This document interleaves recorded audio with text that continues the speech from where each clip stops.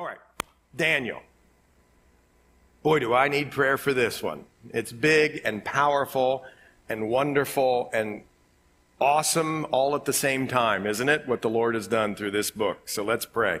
Lord, we come here this morning, and I need your help, and we need your help as we want to see what this says and understand what this says and have a working knowledge of the book of Daniel. And help us here, Lord, because this is powerful in so many ways. And so we ask that you would bless our time by your Spirit in Jesus' name. And everybody says, amen. Now listen, before we begin, on the back table, you don't have to get it now, but we've had this here. Here's a list of the kings and the prophets that are associated with the kings. And I would highly suggest you grab this. Now, this is the one that's all fancy. There's actually my chicken scratch somewhere. I didn't see it back there. It's the way I remember it. It's literally off the back of my journal. That's how I do things, folks. I'm not very organized, okay? So if you want my chicken scratch, we can get that to you as well. But here's a chronological timeline of the kings and prophets. And that's going to help you here today because Daniel is a book that was written in the 6th century BC. Now, before we go anywhere, we need to take a time out right after saying that. How do we know it's 6th century? Well, that's where this comes in. Because in the 3rd year of the reign of Jehoiakim, king of Judah. Now, if you come on Wednesday nights, you're tired of me saying this. I totally understand it. Especially the Reynolds, because they make fun of me at home. I heard about this. And that's this reason. I'm going to pound into your head these 3 series of dates. There's actually 5 dates, or 6 dates. See, I can't even do math. But here they go. Okay, do you guys know that the story of the Old Testament is the story of the tribes of the people of Israel? And how many tribes were there? 12. And there were 12 tribes. And in 931 BC, write it down. Where's everybody? What's going on here? I don't see anybody writing it down. No. In 931 BC, that kingdom split. This united kingdom became a divided kingdom. That's really important. It was right after the death of Solomon, a wise king. And 2 people, we'll talk about that later. But anyway, getting a sort of a tug of war with all their different factions, and the kingdom splits. And there's 10 northern tribes that go north. Wow, even I can remember that. And 2 southern tribes, and guess where they go? South. The 2 southern tribes are Judah and Benjamin. So often, the southern tribes are called Judah. And the northern tribes, interestingly enough, are called Israel. Most of the time in the Bible. But that's kind of confusing because you go, well, wait a minute, is Israel 12 tribes or 10 tribes? Well, yes, the answer is yes. But mostly when we're going through the prophets and that sort of thing, after 931 BC, when we're thinking of Israel, we're thinking of the 10 northern tribes. And a world power that's on the scene at the time is a kingdom called Assyria. Assyria. Sort of all the way over there, if you go on your map off to the right, I probably should have had a map, but oh well, community day got in the way. You can look it up. By the way, I have a Bible atlas over here. If there's another book to put in your Bible study learning, you come up and see me after. This Bible atlas, greatest thing you could have, okay? I actually got it in the Garden Tomb bookstore. Can you believe there's a Garden Tomb bookstore? But anyway, our guide said this is the best Bible atlas you could ever get. I'm telling you, it is amazing. So you can see that in a minute. But it'll show you where that area is that the Assyrians dominate. So the Assyrians are the #1 world power at this time, okay? And so here comes date number 2. Date number 2. 722 BC. Write it down. Oh, look at everybody. Amazing. It's just like at home. Everybody does what we say. Good. 722 BC. You got to know it. Because what happened in 722 BC? In much of the Old Testament, it plays out that the Assyrians came and grabbed those 10 northern tribes and took them away. 722 BC, the Assyrians come down, take out the 10 northern tribes, Israel. And now you're going to learn 3 more dates. So how many is that? 5. I was right. Can you believe that? You're going to learn 3 more dates. But the most important of the dates is the last date. If you only knew 3 dates of the Bible in the Old Testament, this would help you navigate lots of the Old Testament. It's 931 BC, 722 BC, and the third date, although I'm going to have to sort of give you a caveat, we'll do that in a minute, is 586 BC. Write that down. Because what happens around 600, it actually happened in May of 605. The Assyrians go off the scene, and there's 2 competing superpowers. Their names are Babylon and Egypt. And guess what is right between Babylon and Egypt? Israel and Judah. They're right between. And anybody that's a world power, look at this. Man, we're so amazing. Anybody that's a world power wants to have the area of the Mediterranean Sea there on the coast. Why? Of course you know why. Because of ports and travel and all that sort of thing. So, Babylon from the north, Egypt from the south, and in May, listen to this, May 605 BC, they battle at a place called Carchemish, and guess who wins? The Babylonians. And as part of that, in 605 BC, right after the victory, the king Nebuchadnezzar orders his troops to go down towards the coast in Israel or Judah area and to take that area. And so they go down there, and Nebuchadnezzar sort of likes what he sees. So remember, we got 3 dates, 931, 722, and 586. But 586 actually has 2 other dates.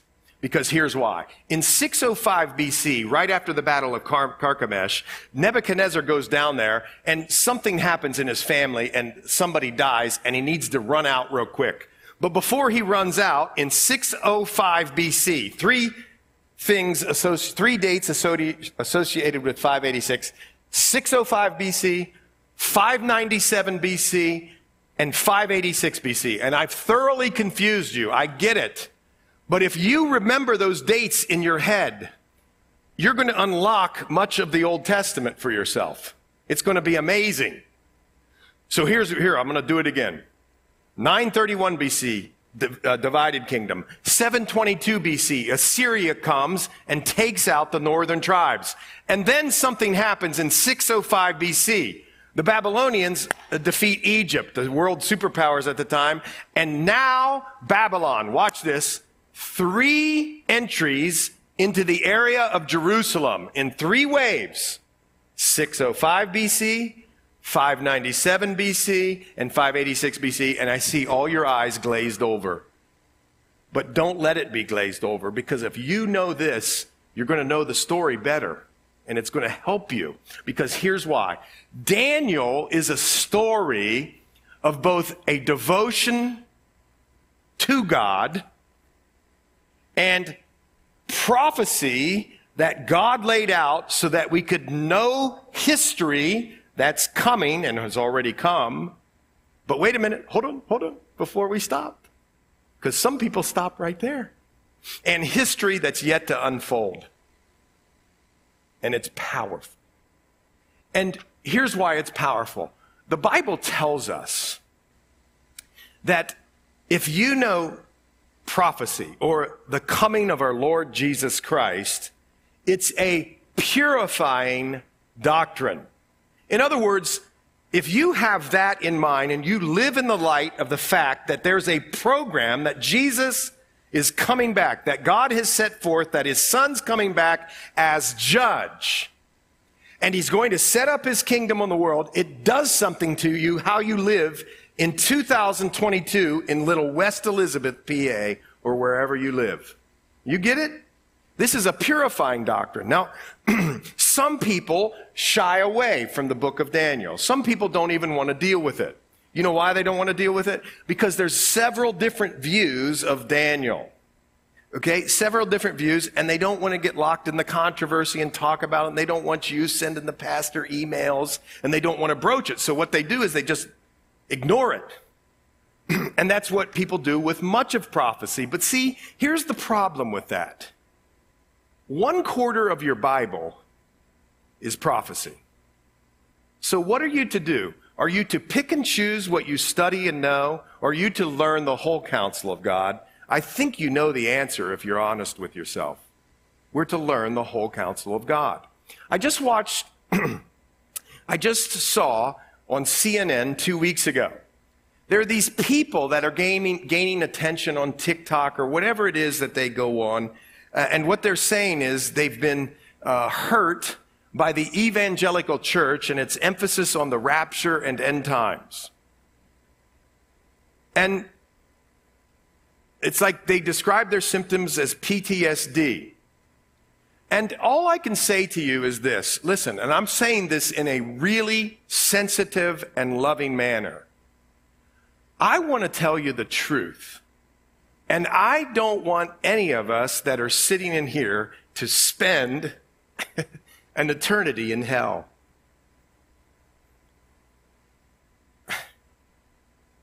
And it's almost like it's the attack of the enemy, and it's like the sideways attack. Well, if I can't meet them head on, well, I'll come in the side door and be amongst them. And we'll get this thing going out in the world that says, you don't pay attention to prophecy, just ignore it. And if the pastor brings it up, buck the system and just tell him to quit. But it's not the whole counsel of God. And so we're going to take it. We're going to review it. We don't make any apologies for it. We know there are other people who have different interpretations of the Bible. There's several set, but we are a futurist church. We believe in the future, literal establishment of a 1,000-year reign of Jesus Christ when he comes back to the earth. And anyway, that's who we are. And we believe the scriptures teach it. So there's another part that you should know, and that's this, is that this book and what they describe, or what it describes in terms of what was coming in the 100s BC, you get it? You understand what I'm saying? Daniel lived during the 600s BC, and then almost all of the 500s BC. And if you didn't know this, because I didn't know this when I started reading the Bible, or maybe I did, I don't know, but it always confused me. Before Christ, we're going towards 0.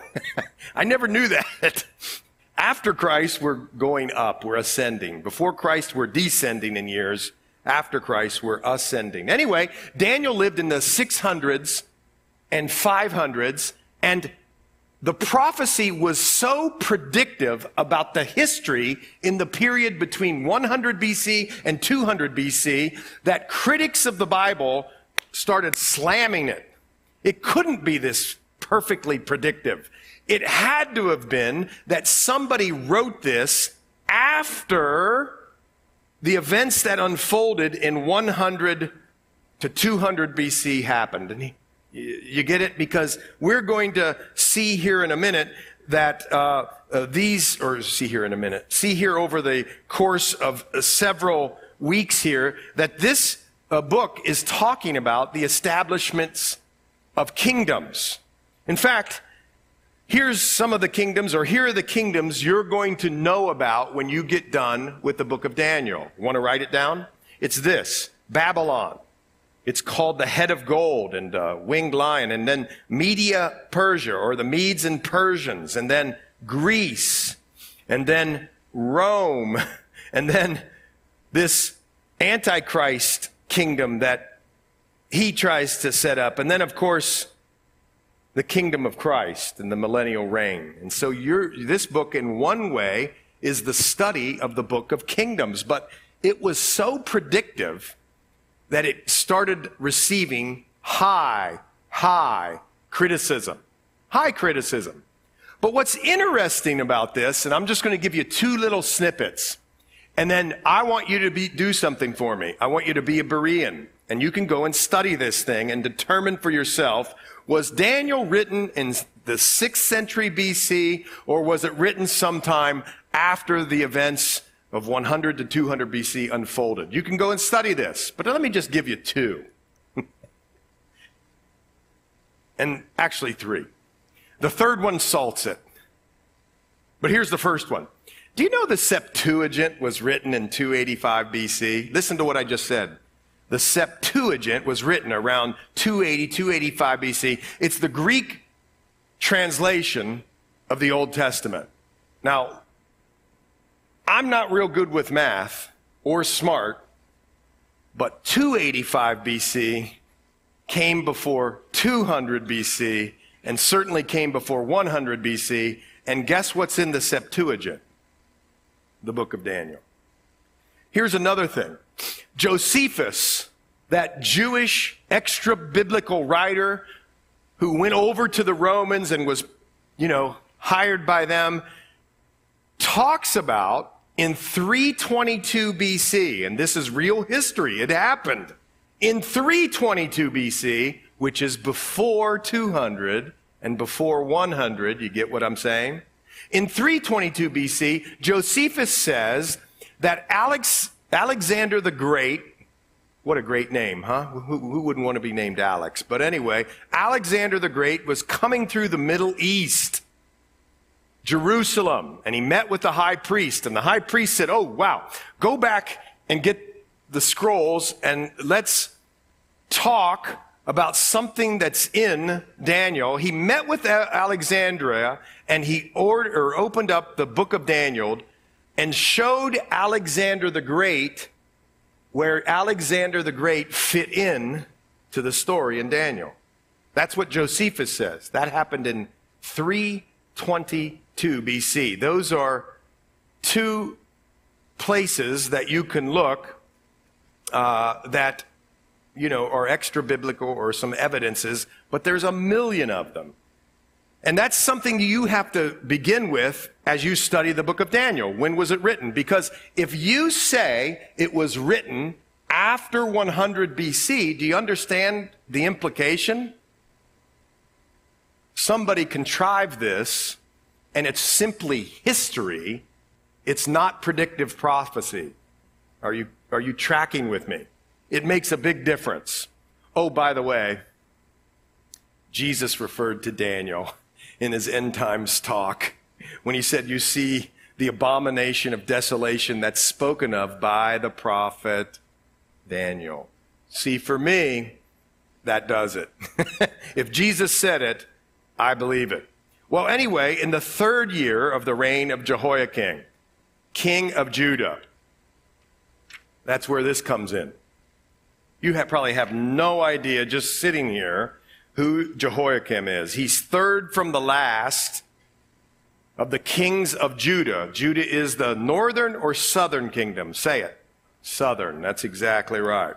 So in the third year of the reign of Jehoiakim, king of Judah, Nebuchadnezzar, king of Babylon, came to Jerusalem and besieged it. And you go, wow, the pastor just took 40 minutes just to do the intro, but now I know what the first verse means. You get it? You understand? It means this, that in 605 BC, after he had defeated the Egyptians, he came down in Jerusalem, and now you know it.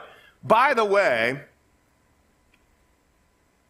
Jeremiah gives a year earlier in time, but don't make that any big deal. It's not a mistake by the Bible. Certain countries counted the year in which you ascended to the reign as the year you started. Other countries didn't count that year. They counted the next year as the beginning of your reign. Do you get what I'm saying? And so that's why in Jeremiah you see the two different years. But this year, the third year of the reign of Jehoiakim, king of Judah, we know is 605 BC. And Daniel lives until, turn with me until to the last sentence or verse of Daniel 1. Thus Daniel continued until the first year of King Cyrus. That is approximately, listen to what I said, approximately 70 years later. So we think that Daniel, at the beginning of this book, and this is important, was around 14 or 15 years old, somewhere in that range. Not exactly sure, but most people believe that. And he lived approximately till he was 85 or so. Okay? Everybody tracking with me? See, I'm trying to set this up because it's going to make a lot more sense about what we're going to learn today, and that's this. In the 3rd year of the reign of Jehoiakim, king of Judah, Nebuchadnezzar, king of Babylon, came to Jerusalem and besieged it. And I'm so happy because you know this now. You know the story. And the Lord gave Jehoiakim, king of Judah, into his hand, with some of the articles of the house of God, which he carried into the land of Shinar to the house of his God. And he brought the articles into the treasure house of his God.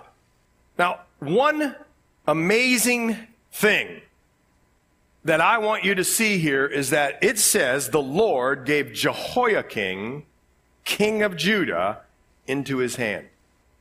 Because what you might be tempted to do is say, let me go study Jehoiakim. And if you do, if you go back into the Kings, you were going to see that this guy was a waffler. He wanted to make treaties with Egypt. Why? Because Egypt was battling against Babylon, but he had previously made one with Babylon, but there was Egypt. Oh no, there's Babylon. And he just sort of went back and forth. And he was not a good king, and he was really weak. And you might say to yourself, well, of course, Babylon, the great Babylon, they came and they took Jehoiakim, and you'd miss a big part of the story. And what do I mean? It says here, it wasn't that the Babylonians overpowered Jehoiakim. It said the Lord himself gave Jehoiakim, king of Judah, into his hand. You see that. Now, what is one important theme that you need to know about in the book of Daniel? That's going to be throughout the book. And you all say it, and I say it, and we like to say it, and sometimes I don't think we know what it really means. And that's this, that God is sovereign. I like to hear people say God is on the throne. I like to say God is on the throne, but I wonder if we really know what it means. Well, let me give you some definitions. If you want to bless yourself, time out. If you want to do something amazing, okay, this has nothing to do with the story, or it kind of does. Do this.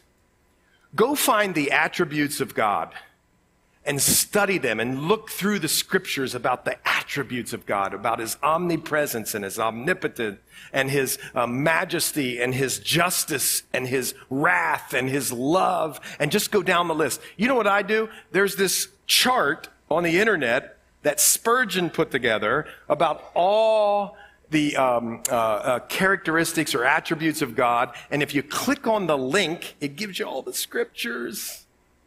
And it can be your devotion. You could look up the scriptures and it will bless your heart so much. But anyway, time back in. That here is speaking of the Lord gave Jehoiakim, king of Judah, into his hand with some of the articles of the house of God. First of all, this is speaking of his sovereignty. Let me read you a couple definitions of the sovereignty of God so we sort of can get oriented. Okay with you? Here's one. It's the right of God to exercise his ruling power over his creation and the actual exercise of this right. The word hardly ever appears in Scripture. Did you know that? The word hardly ever appears in Scripture, sort of like the Trinity. But it occurs throughout the Bible. So let me give you some others. The fact that God is sovereign means that he has the power, the wisdom, and authority to do anything he chooses within his creation. Whether or not he actually exerts that level of control in any given circumstance is actually a different question. The concept of divine sovereignty is oversimplified. We tend to assume that if God is not directly, overtly, purposely driving some event, then he's somehow not sovereign. But but hopefully you can take from that, it's that God is sovereign and that he has the power, wisdom, and authority to do anything he chooses within his creation. And here's the amazing part about God's sovereignty. He takes into account the choices that we make, and he's still sovereign, including, and this is almost too hard to believe, including the choices that nations make. And he rules and overrules and redirects even nations. And if he does it with nations, he does it with people, of course. Are you all connecting with that? Is that God is sovereign. And so I want you to see something. The Lord gave the king of Judah into his hand. You might be saying to yourself, well, wait a minute. I love cowboy movies. I love, war movies. I like Star Wars. Maybe you do. I don't like that. But, whatever. If you like Star Wars, fantastic. But always there's this good versus evil type of stuff. And we're always rooting for somebody. And don't we love it? I mean, come on. I remember coming home from the Rocky movie. Oh, I was so on fire. I was just a kid, 9 years old, 10 years old, coming into my dad and saying, Dad, this movie is so awesome. Because, come on, Rocky was this underdog and anyway, you get it. We like the underdog to win. And I don't know if you're catching what happened here, but this little peewee little sliver of land, God's people, who God said he had a covenant with, that little sliver of land in all the world. Listen, God said, I'm going to give you over to an exile. I'm going to take you out of the land. You say, well, wow, that's weird. But did you know this in Ezekiel, who is a contemporary of Daniel? Ezekiel was older, so about 100 years earlier than the prophecies that were written in Daniel. About 100 years earlier, check this out. Ezekiel said this through the Lord. Ezekiel said, if you don't obey, I'm paraphrasing, God's going to come into your land and take out the princes and the people, and I'm going to put you into exile. About 100 years earlier. And even before that, some of the prophets before that had warned Judah, he said Israel, had warned Judah that if they did do this, that the princes and the people would be taken out and that there would be an exile. Here's what I'm trying to tell you. The little peewee little underdog who God said I made a covenant with and would never give up on, he would rather, look at this, give them over to Babylon than them continuing in their ways and being lethargic. He wanted to wake them up to the truths of God, so much so that the God of the universe, in a sense, had the articles taken out of his temple areas and put into the house of their gods. So in a worldly sense, listen to what I'm saying, in a worldly sense, it was almost as if the people were like, whew, the gods of Babylon are better than you, Lord. You get what I'm saying? He was willing to humble himself in his sovereignty, so to speak. He didn't become weaker. He's all the one true. He was willing to go through all of that to get the attention of his people. You catching that? It's amazing. Now, let me just review for you. Why did God put them into exile? Two main reasons. We sang about one today. Two main reasons. One is, do you know in the Old Testament when God made a deal with the nation of Israel, including Judah, he said this, you got to rest. So I want you to take a Sabbath. Okay, Sabbath. Every week, take a Sabbath. By the way, folks, the Sabbath is the first day of the week. Or excuse me, the Sabbath is the last day of the week, not the first day of the week, but that's for another sermon. He also said, listen, every seventh year, I don't want you to do any planting or reaping or harvesting. So I never want you to do that. So every 6th year, you're going to stop at the end of the year. And the Lord said, I'll give you enough for that year plus the next year, and everything will be great. And guess how many times in a span of 490 years the Israelites obeyed that command? 0. Which means, in a sense, that the people, including the people of Judah, robbed God of 70 years. And God said, because of that, I'm going to put you in exile. There's another reason God said he would put them in exile. It's because they were creepy crawly with idolatry. They had gotten so far into idolatry that it was just spiraling out of control. And so the Lord started warning them, if you don't turn and repent, you're going into exile. And, as I said earlier, God would rather have had them go into exile and wake up than them never wake up. Wow. God pursues his people. Amazing stuff. So, here it is. I don't ever want you to forget this. The Lord gave Jehoiakim, king of Judah, into his hand, with some of the articles of the house of God. You know that. What he's doing there is, he carried them into the land of Shinar, brought them to the house of his God, and he brought the articles into the treasure house of his God. What was he doing? He was saying, our God is better than your God. We claim this. By the way, some 70 years later, you're going to see in Ezra 1:11, it's such a beautiful picture. Those articles come back with the people who return. You can look at it, Ezra 1, verse 11. Okay, keep going here. Then the king instructed this guy named Ashpenaz, the master of his eunuchs, to bring some of the children of Israel and some of the king's descendants and some of the nobles, young men in whom there was no blemish. Bring those people. But they have to be good-looking, gifted in all wisdom, possessing knowledge and quick to understand, who had ability to serve in the king's palace, and whom they might teach the language and literature of the Chaldeans. Now, why was he doing this? This is the way that they ruled. This is the way Babylon did their business. They would invade countries, and they would sort of strip them of the best and the brightest. And what were they doing? What they were doing was can you imagine being back in Jerusalem in 605 BC, and you've raised up this kid, 14 years old, 13 years old, and you know that the kid's going to go to the MIT of all religious studies, and he's such a handsome young boy. I mean, my kid is going to be prom king, and I'm going to be able to put him on Instagram and brag to everybody. It's going to be amazing. It's going to be so cool. And wow, I mean, he probably has a football scholarship to, the best university in the country, like Ohio State or something. But and after that, he's probably, going to go and get his master's, and it's going to be amazing. He's going to take care of me. And then all of a sudden, here comes Nebuchadnezzar. And he takes out the best and the brightest.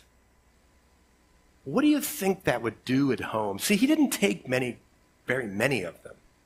But what do you think that would do at home in Judah? We are not getting out of place. We're not going to make any waves. We don't want Nebi dipping into our house. I know my kid's not a 10, but he is a 9. And maybe he'll come for the next wave soon. What do you think that would do? It would get them to be quiet, keep the peace, not make waves. You understand that? What else was he doing? Of course what he was doing.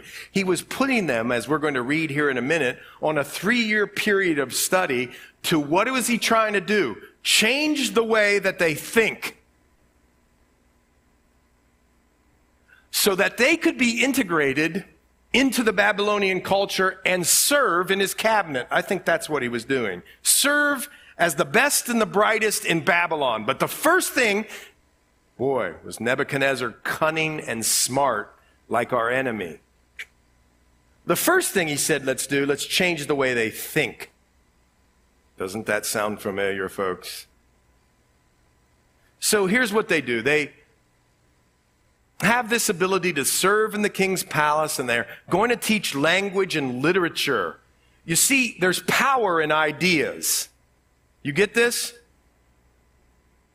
A.W. Tozer says the most important thing about you is what you think about God. Here what they're doing is they're taking him from the one true and living God, or taking them from the one true and living God, and they're bringing them to a place that they serve many gods. Gosh. I mean, go read today. It's going to be on TV. There's going to be people who are going to be trying to do this to our kids now. And the king appointed for them a daily provision of the king's delicacies and of the wine which he drank, and 3 years of training for them, so that at the end of that time they might serve before the king. Now, from among those of the sons of Judah were Daniel, Hananiah, Mishael, and Azariah. Beautiful names. It's fascinating to me. I don't even know where I'm going with this, but this is fascinating to me. None of you people, including me, none of us remember them by their godly names. We only remember them by their Babylonian names. Isn't that fascinating? It's like the enemy has done it to us, because these names mean something. God is my judge, Daniel means. And all of them, Hananiah, Mishael, they're beautiful names that talk about the care and the protection and the adoration and the worship of the one true and living God. And even today, if you didn't look down at your book, and I'm concluding myself in there, we probably wouldn't be able to spout off the Hebrew names. But boy, oh boy, do we know the other names. Because the chief of the eunuchs gave names. They gave Daniel the name Belteshazzar, to Hananiah. He gave Shadrach, to Mishael, Meshach, and to Azariah, Abednego. And we all know those names, don't we? And every one of them, I could go through them with you, but you know this. All of them are talking about how the Babylonian name links to their gods instead of the one true and living God. You tracking with me? Verse 8. But Daniel purposed in his heart that he would not defile himself with the portion of the king's delicacies, nor with the wine which he drank. Therefore he requested of the chief of eunuchs that he might not defile himself. Now God had brought Daniel into the favor and goodwill of the chief of the eunuchs. And the chief of the eunuchs said to Daniel, I fear my lord the king, who has appointed your food and drink. For why should he see your faces looking worse than the young men who are your age? Circle that. Then you would endanger my head before the king. So how old's Daniel? How old? 14, 15, 16, 14, somewhere in there. Mid-teens, right? You agree? How and why in the world can Daniel and his friends stand up like this? Well, let's think about it. And I think the number one thing that tells you why and how Daniel could stand up under the pressures of an enemy who wanted to change their thought and their ideas and integrate them into a different system, which, by the way, seems clearly to represent to me what the world is doing to our children. How and why could Daniel and his friends stand up? Well, here's the first thing. Ready? Their names. What? Their names? Well, you named one of your kids Beck. How in the world is your kid going to stand up? It's not the name so much. It's the fact that the parents apparently were godly people, so that these kids grew up in a 14-year, 15-year, whatever you want to call it, seminary of vibrant, dynamic faith. You see, that's where it starts.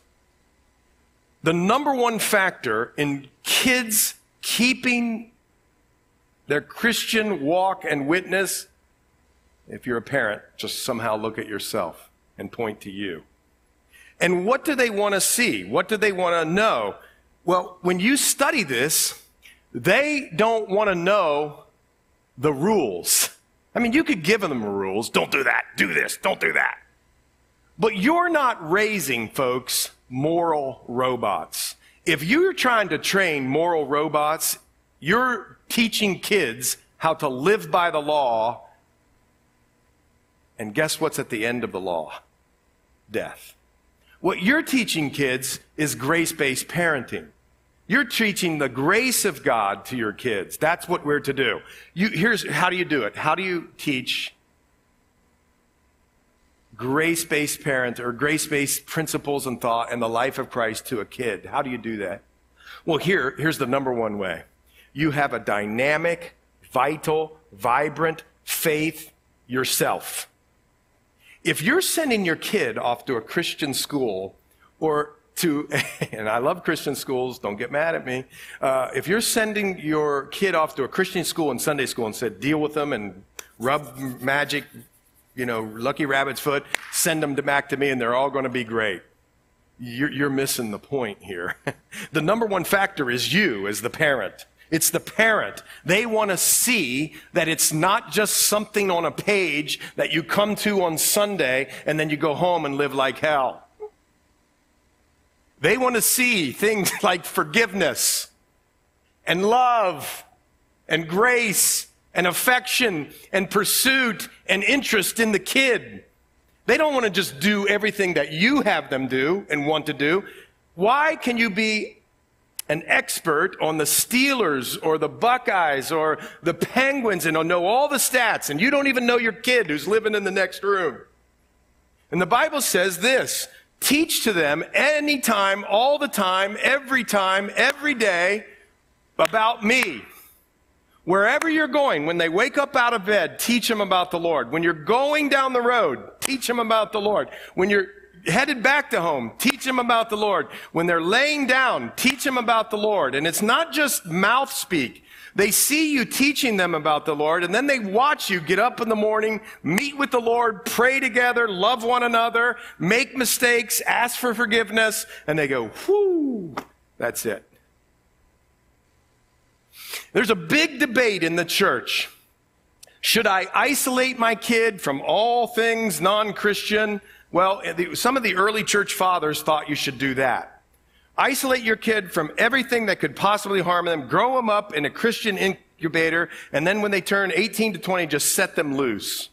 There's other people on the other side of the aisle that think, no, you shouldn't do that, because what happens when they're 18 or 20 years old? They never know how they're going to live. Listen to this. Or you never know how they're going to respond out in the world. You never know, right? They've never been in it. Listen to this. Beck showed me this a couple years ago when he was, if I can find it here, when he was working at a Christian school and he had a curriculum. And this part of his curriculum was talking about how ideas spread like viruses. And it was teaching the teacher and the kids and the parents how to raise a kid that won't walk away from the Lord. Don't you want a kid that won't walk away from the Lord? What is one of the things that the Bible says? Yes, what is one of the things that the Bible says we're to do in marriage, if God so chooses to put you together? To have godly children. That's one of the things. Be fruitful and multiply. Not just have children. Have godly children. Well, you say, well, I know, but I've heard these stories, and I've have some friends. Kid goes to college. Boom, loses it. First week, boom, professor says something about evolution or about, not liking this group or not liking that group, and they're crushed. And we're doing a great disservice to our kid. Let me tell you about this study. In the 1950s, there was a professor named William McGuire. He studied ideas. This is not a Christian study, but this is fascinating. He was a professor at Yale, and he was talking about ideas and wondering whether people could hold on to their ideas in the face of persecution or derision or being made fun of or mocked or whatever, or getting out in the world and bringing people or, putting people out and whether or not they followed the traditional values of how they grew up in their family. Well, what he did was he remembered that a human body could develop immunity to a disease through the process of inoculation. You guys all know that, measles, mumps, you know what I'm talking about, right? And so Professor McGuire wondered whether the same theory would hold true for resisting bad ideas. Now just hold with me. You're like, what is he getting at? Listen to this. This is unbelievably amazing. So to test his inoculation theory, what's inoculation? You put a little bit of a strain of something that's not exactly healthy in your body, and you develop an immunity to it. Isn't that what you would say was inoculation? Here's what he did. McGuire exposed subjects to a widely accepted claim like this: people should brush their teeth daily. He then exposed them to a counterclaim: brushing your teeth is bad for you. Now, hold on with me. I know you're like, what is he talking about here? And after preparing test groups with various levels of defense, he prepared these groups. People who were not prepared to defend the assumption that brushing your teeth daily is good for you. There was a group that didn't prepare. Now, I want you to catch this. Listen. I know, I'm going on and on. But then there was just this test group that just reinforced everything that they already know. And they would say this to the test group: you know that brushing your teeth is good, right? And then there was this other group that was being warned of an attack. And they would say things like this: you'll be exposed. People are leaving, it's like, oh my gosh. You'll be exposed to a persuasive argument that brushing your teeth is bad. Did you hear that? There was a group that said you're going to be exposed to a persuasive argument. Then there was an inoculation group that said this: listen, you'll hear an argument stating that brushing your teeth wipes away saliva, which is the tooth's natural protective agent. And then there was a test study called inoculation plus refutation. That's this. Watch. When you hear an argument that brushing your teeth is bad because it wipes away saliva, keep in mind that saliva can't dislodge prepared foods from the teeth. Only a brush can consistently do that. And then there was this final group: inoculation plus refutation plus preparation. It went like this: one argument you'll hear to persuade you that brushing your teeth is bad, but you'll be presented with several arguments, and it will be up to you, watch this, to think them through and refute them. Now watch this.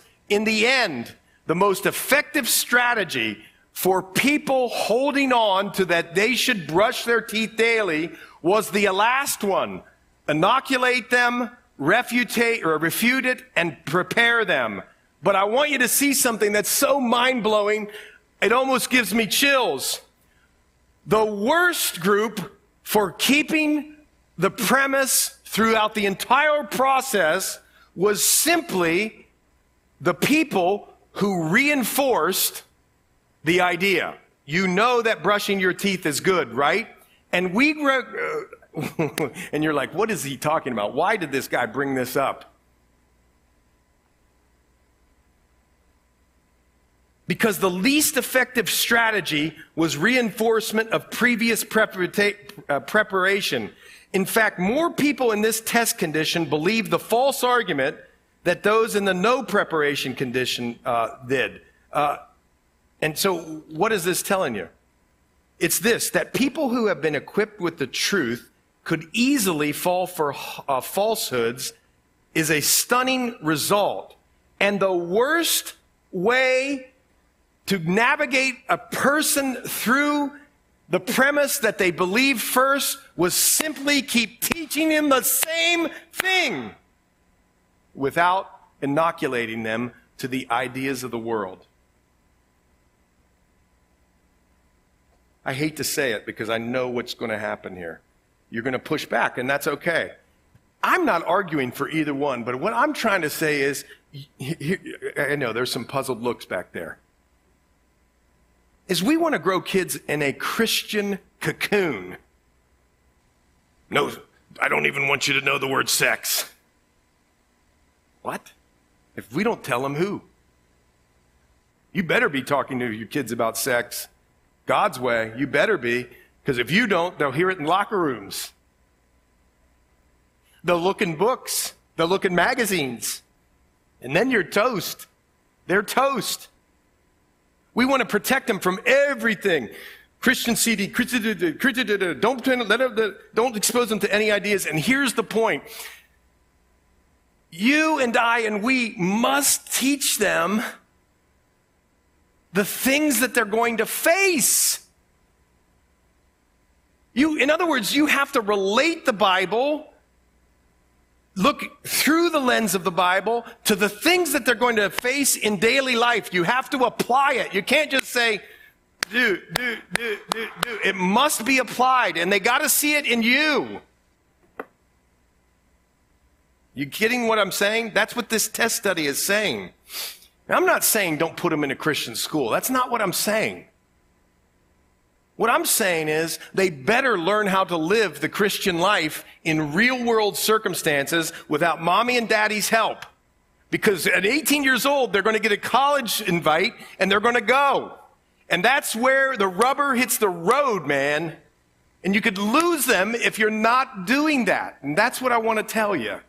We have parents that, well, you better get them prepared for the real world, because the real world wants to eat them up and spit them out and ruin their witness and get them off track.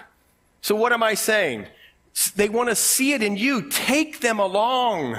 Take them to the homeless ministry. Take them to the mission trip. Take them to the hard places and the good places, and show them and talk to them and think through it. And when they meet people, do this, man. This is number one. Xander was just telling me he was watching a video. You ever thought about this? Let me just give you a few tips that just come to the top of my head. When your kids meet people, make them say hi to them. Look the people in the eye. You know what you're raising? You're raising a bunch of spoiled brats when they just ignore people. What does the Lord say? To have compassion on people. How can you have compassion if you're sitting in the corner playing with your video game and you're not meeting the people? You know what we did? I'm not saying this is great, but we made it a game. When we went to a restaurant, you know what we said? I want you to tell me what color the eyes are of the waiter or the waitress. Look them in the eye. Say, how are you doing? Shake their hand. You don't have to be gregarious and outgoing like the parents are. Some of our kids are not gregarious. We sort of are. But you still need to have compassion. Teach them that. Show them how to do it. How about this one? Don't tell them. Oh man, am I going to get in trouble for this? This one gets me. Oh honey, when you grow up, you just do anything you want to do. What? How about this? Hey, honey, let's pray right now. Let's pray right now that the Lord would have you do what he wants you to do when you grow up, that he would show you where you want to study and what you should study, and then go out and glorify the Lord. Stop saying, what do you want to do? You know what you create when you start doing that? You put the kid at the center of the universe. Now, here's the great part about the Lord. God gives you the desires of your heart. And so the Lord's going to put a desire into some kids for engineering. Great. Go and glorify the Lord through engineering. He's going to make somebody, I don't know how he's going to do this, be a lawyer. And then you can glorify the Lord through being a lawyer. But you could also be something else. And you could but see, so you're not being mean, but what you're saying to the kid is that you're the center of the universe and God spins around you and you tell God what you want to do. Watch it. Because the Bible says that the kids were made for him. God is not made for the kids. Here's one other that just bugs the crap out of me. Sorry. One time at a men's breakfast, we got in a big argument about this. Because I said to the fun parents, will you quit asking your kid when they come home if they had fun? They're like, what? No, that's obvious. That's what we should do. Why don't you ask them next time when they come, were you a blessing? You have fun. Yeah, it's fun to have fun. God is into fun sometimes. But the bigger and higher place is, were you a blessing? Look, just little things. Right there, 3 little things. You're starting to train your kid into honoring the Lord. And it's a vital thing that's within the family. And for 18 years or 14 years or whatever, there it is. Here's why. You start taking them to places. You start going with them on mission trips. You start bringing them down to the community day and blessing people and talking to people. And all of a sudden, they start seeing wow, the Lord works in these situations and he connects people and he raises people up. And oh, when we run to him, the strong tower, the impact that God can have in a one person's life. We saw that a couple weeks ago or last week. I can't even remember. A couple weeks ago through Aaron's life. You get what I'm saying here?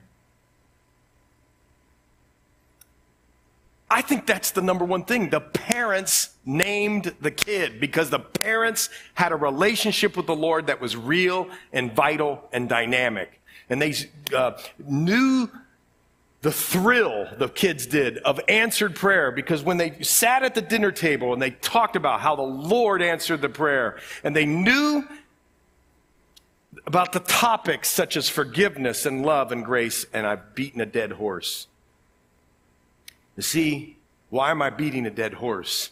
Because it's hard when you're by yourself and you're 14 years old and you're in the lion's den or you're in the king's court of the enemy. What are you going to do then? And it's up to us to help. And I see a generation of parents that ain't helping. Just got to be honest. But we can help. And it's not what's happened in the past. If that's somebody like you and you're like, man, is he ripping on me today? I'm not ripping on you today. You know why? Because the past is over. All you can do is go forward now. And praise the Lord. He'll do it, and he'll put your families back together if that's a problem. What else did happen? Well, Daniel purposed in his heart that he wouldn't defile himself. You see, it appears that some of the things that he was about ready to eat may have been against kosher law. It may have been against the law, the Levitical law, and so he didn't want to do that. I want you to notice something that's very fascinating to me, and I don't even know if I have a comment about it. But David didn't stand up and say no when they renamed him. Daniel didn't stand up and say no when they renamed him. Did you notice that? He didn't do that because it wasn't against any law. But when they set some food out there that was either not kosher or maybe had been sacrificed to idols or something like that, don't exactly know, boom, he put his foot down. But I want you to see how he put his foot down, and boy, am I going to get in trouble for this. He wasn't out there on Facebook reaming King Nebuchadnezzar.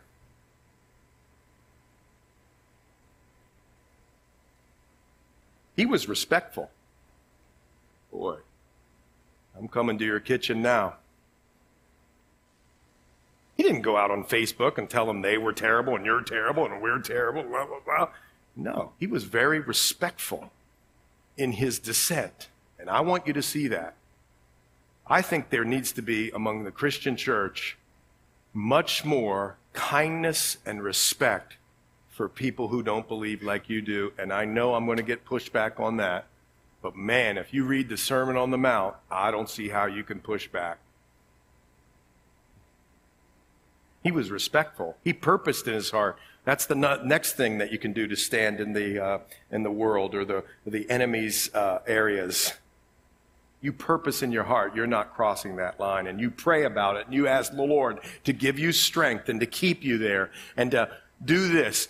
On top of all of that, Lord, here's what you pray as a kid. And you help the kids do this. Lord, help me to purpose in my heart. I'm not going to cross that line. I'm not going to have sex before marriage. I'm going to get married first. I'm not going to fool around in the hookup culture. You have them purpose in your heart, and then you pray, and he prays, and she prays, Lord, bring me a bunch of friends that think like me. So even though you're in the king's domain, you at least have the 3 friends or the couple friends that think like you. Man, where do you get your counsel? Who do you hang out with? It's a big deal. Now, again, I don't think you should be in a Christian cocoon. You need to be out there, in my opinion, taking people to lunch, getting to know the stories of people who don't think like you. Otherwise, how are they ever going to hear the gospel? How? But the people you take counsel for, they're like-minded. We're like this, and we walk together. So cool. That's what was so great about Daniel. He had parents that showed them a vital, dynamic relationship. He purposed in his heart. I'm sure the parents had prayed about that with him for many years so that when he got on by himself, he could stand in times of trouble. And when it came, he had parents who were respectful and loving to people who didn't believe like they did. And he surrounded himself with friends. And you know one other thing the parents did an amazing job of, because we're going to see it later on, is they developed a prayer life with that kid.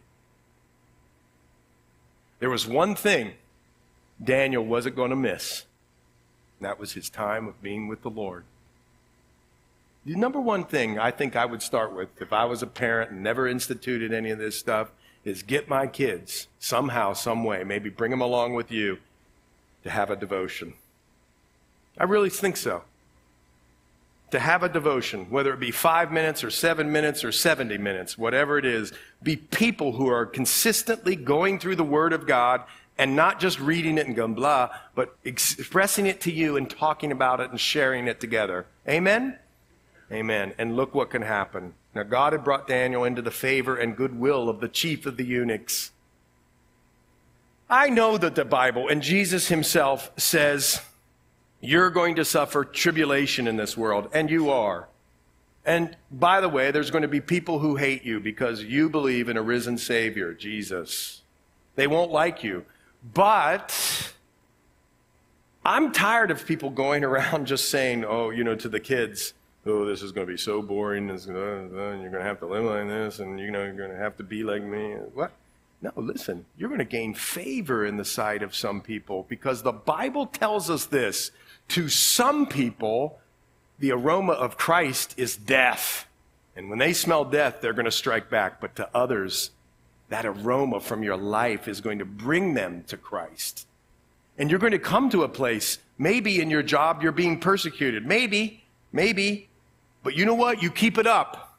Because I guarantee you, someday, you know what the boss is going to do? When they lose somebody or somebody dies or the wife leaves or whatever it is, guess what they're going to do? They're going to hunt you down and say, what is it that you have that I don't have? And now you got them. To share the love of Christ with the person who's now ready to do it. Right? That's it. And so here you go.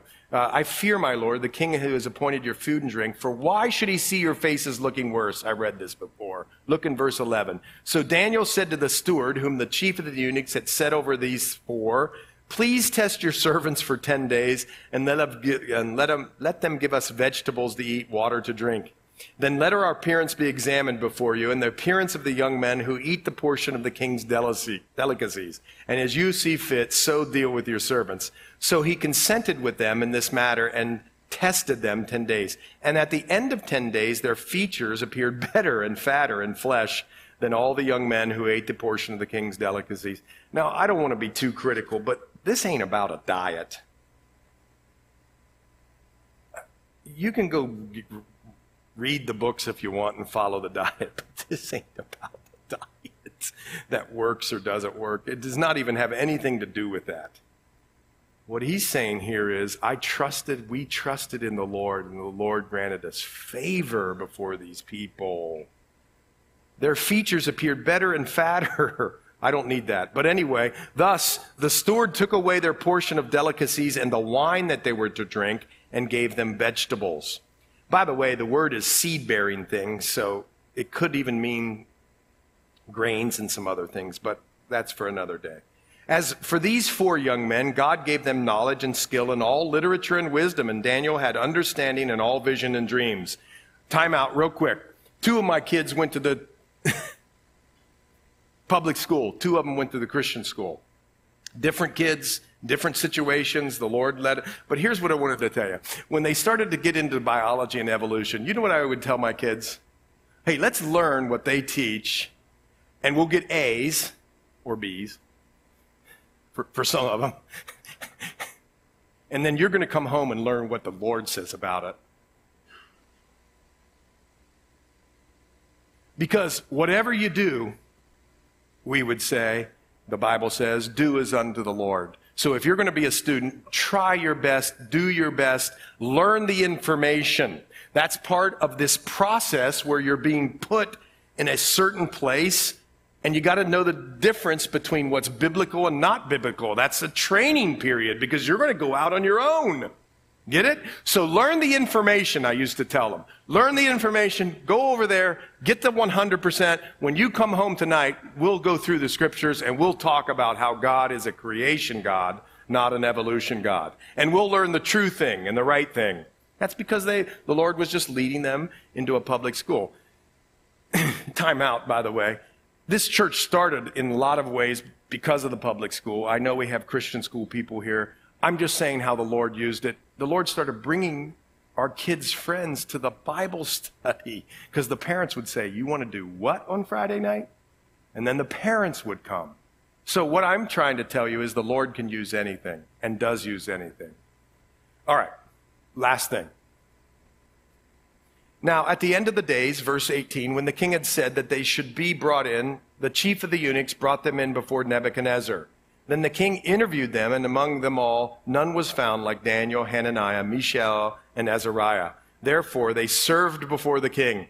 And in all matters of wisdom and understanding about which the king examined them, he found them not one time, not 2 times, but 10 times better than these people who dabbled in the occult, all the magicians, the astrologers who were in all his realm. Thus, Daniel continued until the first year of King Cyrus. King Cyrus now, we'll get into it later, I won't explain it now, represents a different kingdom. That's not Babylonian. So what happened? You have to come back next week and find out. Let's pray.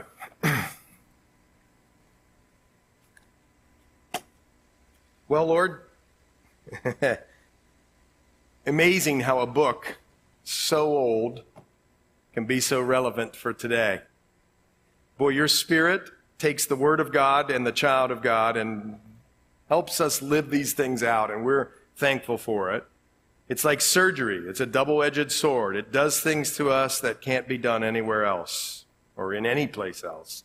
So we thank you for your Word, and we ask that you bless it to our hearts, and Lord, help us to stand in our workplaces, our extracurricular places, and then help us be people who pass it on to our children so that they can stand when they go out in the world. In Jesus' name we pray. Amen.